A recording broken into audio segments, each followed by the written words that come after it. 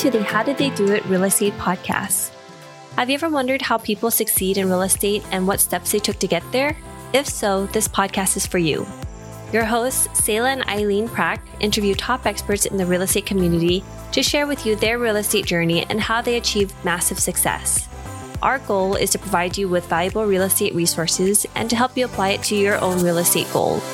Welcome, everyone, to today's episode of the How Did They Do It Real Estate podcast. I'm your host, Eileen Prack, and today our guest is Drew Pearson.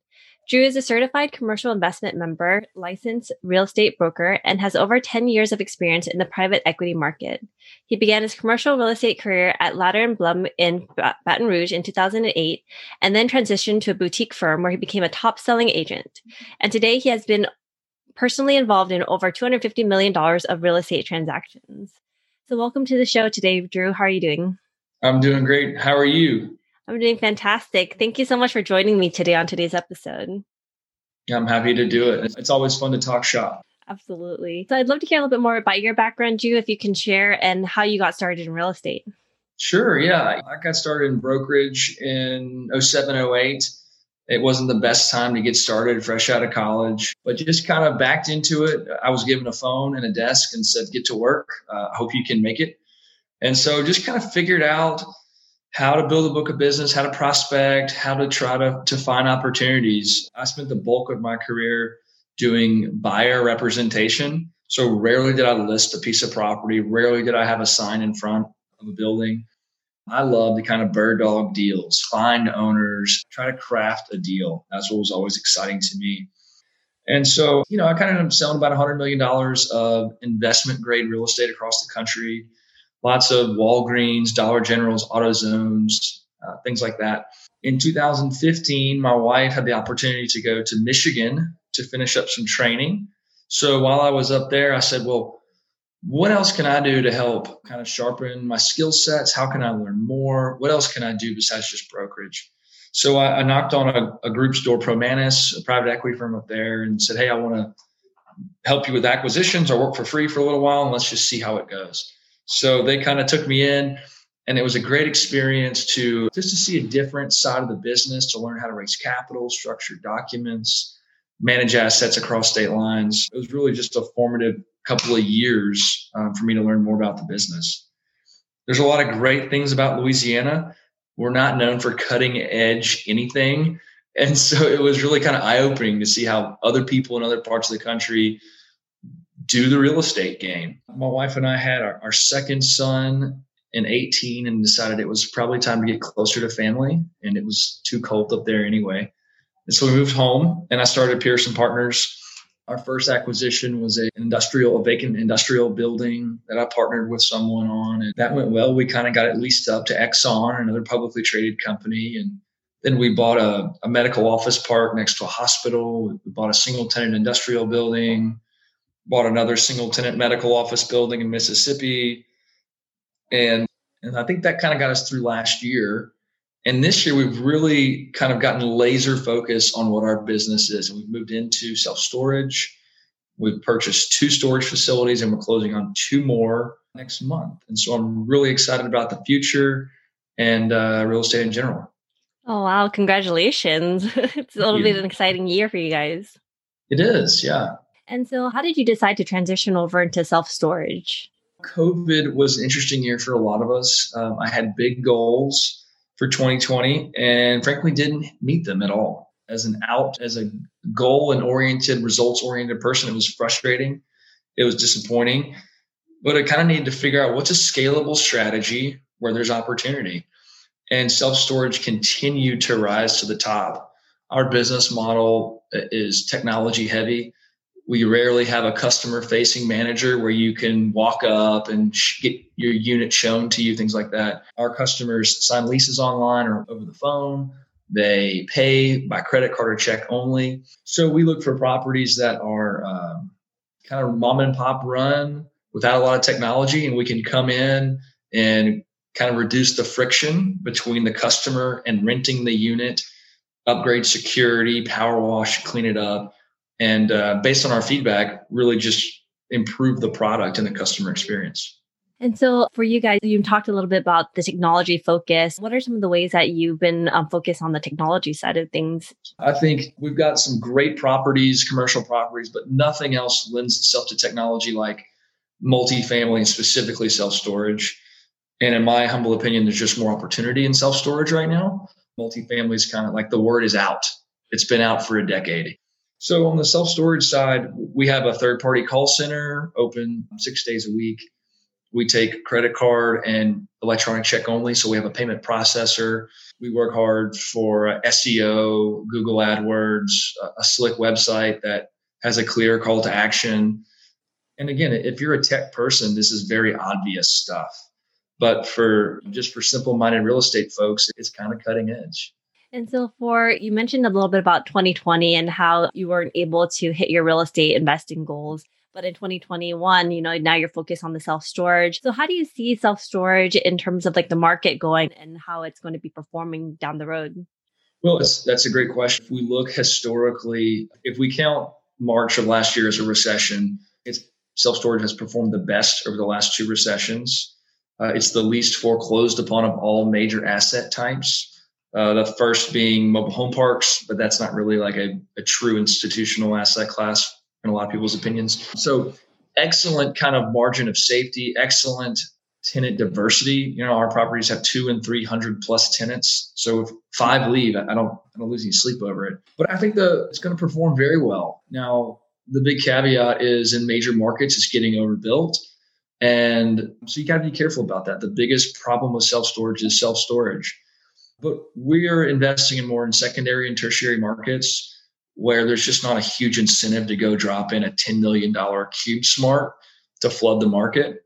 And so our thesis is that smaller markets can almost act as a little bit of a moat around our existing business.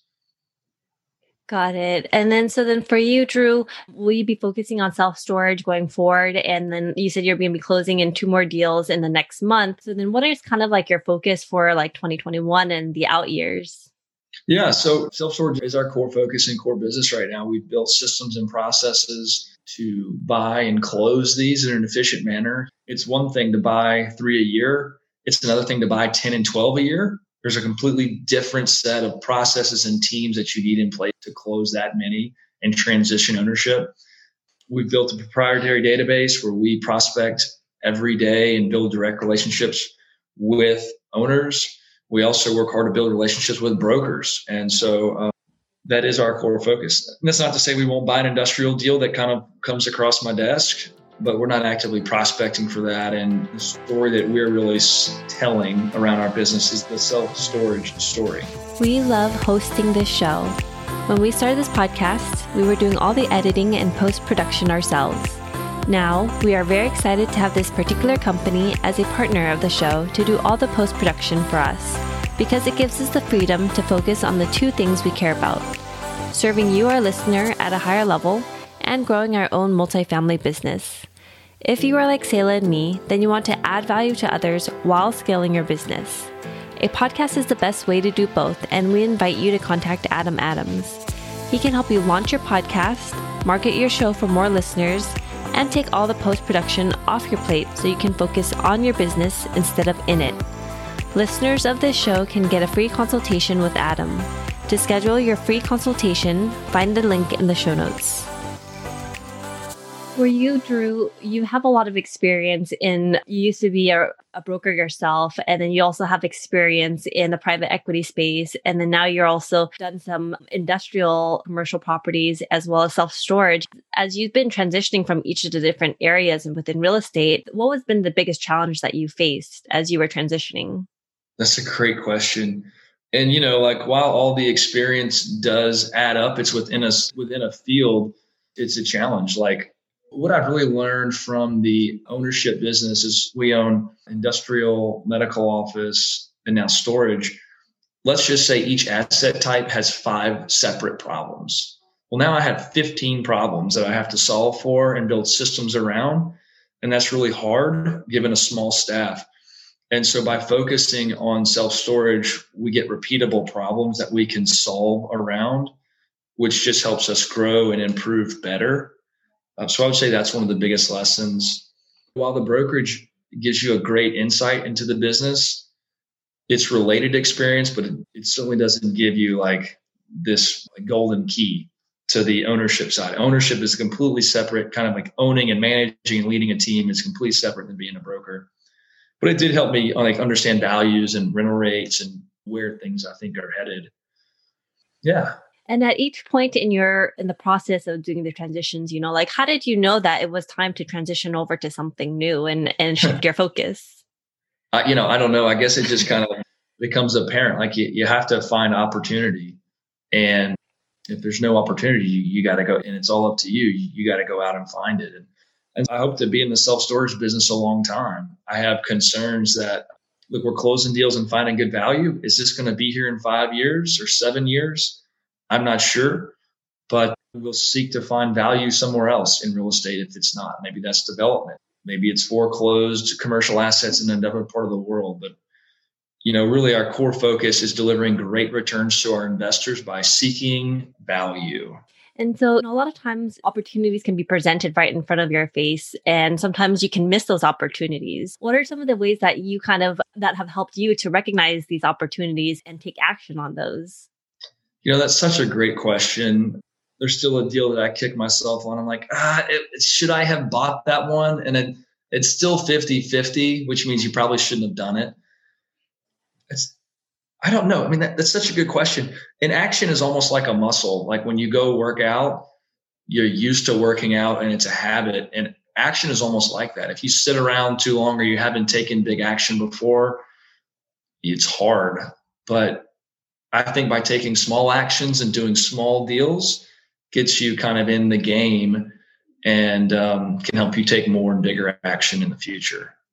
Yeah, I really like that you said it's like a muscle, so the more you exercise it, the more and more you can start to recognize different things and bigger opportunities that like are in front of your face and then are presented to you. And so that you're able to, recognize it and then take those actions and then continue to move forward. Right. And I think specialization is big on that too. I mean, if you're going to do any commercial real estate deal that comes across your desk, well, there's so many variables and nuances to figure out. If you're saying, look, I'm only doing multifamily, I'm only doing storage, then you can understand those opportunities quicker and waste less time. Absolutely. So Drew, how has real estate investing impacted your life? For me, it's a ton of fun. I really enjoy thinking about it. I write about it.